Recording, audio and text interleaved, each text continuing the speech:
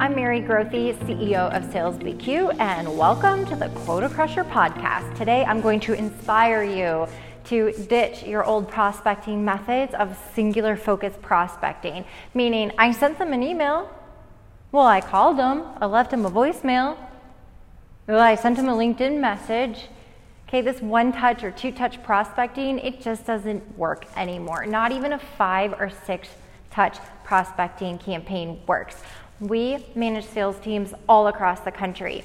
We have scorecards and metrics to track how many outreaches it takes to get a conversation and the conversion rate, and this is our proven method, and we know that it works. Are you ready to learn it? Here we go. Multi-touch profiling and prospecting. You create a campaign. It's a 4-week process, and we recommend 16 touch points over 4 weeks. 16 touch points over 4 weeks. That type of persistence pays off, and people will want to take a meeting with you, but you have to be very mindful. Here's a few things to make sure that you do or not do. 1, it's not about you. Take out your name, your title, your company. Your messaging must be very purposeful. Everything needs to be about them. When you profile, step number 1, profile the company, profile the people, find all the key contacts and influencers.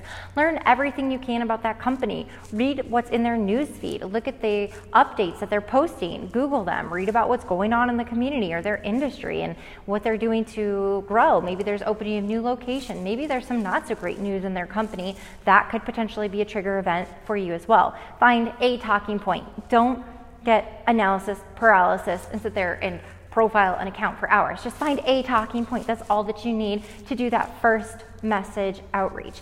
My recommendation, connect with them on LinkedIn. No message. No message. No connecting and pitching. Brutal. Brutal. Do not do it. No connecting and pitching. Just connect. Add them to your network. Then on their profile, you can snag their email address. There's also a million other methods out there to get email addresses. If you don't have them, just Google it and look it up. There's plenty of tools out there that it can scrape an email for you. Plus, you can just make it up and put the other combinations in the BCC, and one of them is going to go through. Okay, moving on. With that initial email outreach, your subject line is critical. On that subject line, it should have their name in it or their company name in it. It should have one tiny little talking point, and then you have 3 lines on a preview. If you think about most people check their email on their mobile phone, look at how many lines are previewed in the email before you click on it. You literally have 1 sentence to catch their attention. It needs to be relevant. It needs to be about them. Otherwise, swipe delete. Your email is going to get deleted. So think about it. You're not closing for the meeting. On the first outreach, you're simply asking them a question. I want you to think of one engagement question that's going to get them to respond to you and start a conversation.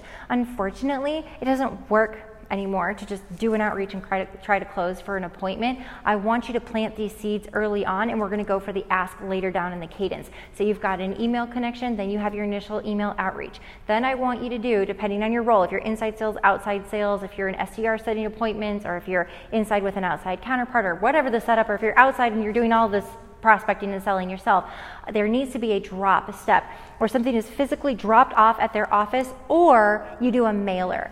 Handwrite on the outside of the envelope, handwrite, because people are going to open mail that is handwritten. I don't need you to handwrite the entire letter, although it is a nice touch, but it might slow you down. I just need you to handwrite on the outside of the envelope. So that's your 3rd step. Then I want you to go back and leverage LinkedIn. Now that they've had a few days to hopefully connect with you, I want you to scrub mutual connections and see who you know that's mutually connected. I want you to pick 2 or 3 people that are your buddies, and you're going to say, hey, I'm going after this CFO. Can you please send just a note, a warm introduction, and have that CFO receive a few messages on your behalf, and then you also have more in the cadence coming up. Now is when you're going to make your first phone call. You get to reference the other touch points, and you're not going to say, hey, this is Mary at ABC Company, how are you? Cross that out. No more asking, how are you? Brutal. The worst thing you can ask. Just label, I'm a sales rep. You might as well just call and say, I'm a sales rep, because nobody asks that question except for salespeople. So don't ask that question. You're going to call, you're going to reference, hey, I'm the one that sent you that email and dropped off the goodies at your office. Sorry we weren't able to connect. Did you happen to read my note that I dropped off or see the email? No? Okay, I'm not going to make you dig for it. May I tell you what it said? Yes, they're going to say, what did it say? You can also insert, may I tell you why I'm calling? They're going to say, yes, why are you calling? Psychologically speaking, the buyer just asked you why you're calling. They are now actively listening versus you just spewing that out when they answer the phone. So now you're going through that call. If you are able at this point to engage and take that conversation to getting a sales meeting, great. The one technique that works every time is by dropping that value prop, and then as soon as they bite and they start to converse and say anything, I want you to respectfully cut them off. I'm not kidding. It is not your responsibility to sell them on the phone unless your role is to sell them on the phone, then continue forth with your sales script. If your responsibility is to set the meeting, I want you to trim it right there, and you're going to say, hey, look, Mr. CFO, you were not expecting my call. I'm interrupting you. I'm going to let you get back to your day. It sounds like we have something to talk about. Let's continue this conversation. Do you prefer early morning meetings, or are you a lunch guy, or later in the day? I can come by next week. Do you have your calendar in front of you? And then we'll continue this conversation, and you're going to close for that meeting. If you get voicemail, go ahead and leave a voicemail. I'm indifferent on voicemails. Leave a voicemail, don't leave a voicemail. I don't really care. I don't have any strategy for you there, but I've seen to prove out numbers either way. But then you're going to continue to work through the cadence. Now you're going to send a second follow-up email. You're going to do another drop. You're going to now send them a LinkedIn message that's been a week, asking them one specific question, something about their world. You are not asking for a sales meeting. You are not pitching. You are not talking about your products and services. You are creating a conversation and some point of engagement. It could be commenting on how long they've worked for that company. It could be asking them if they got your email or the goodies that you dropped by. It could be calling out where they used to work and saying, oh, I have a friend that works over there, has good things to say about the company.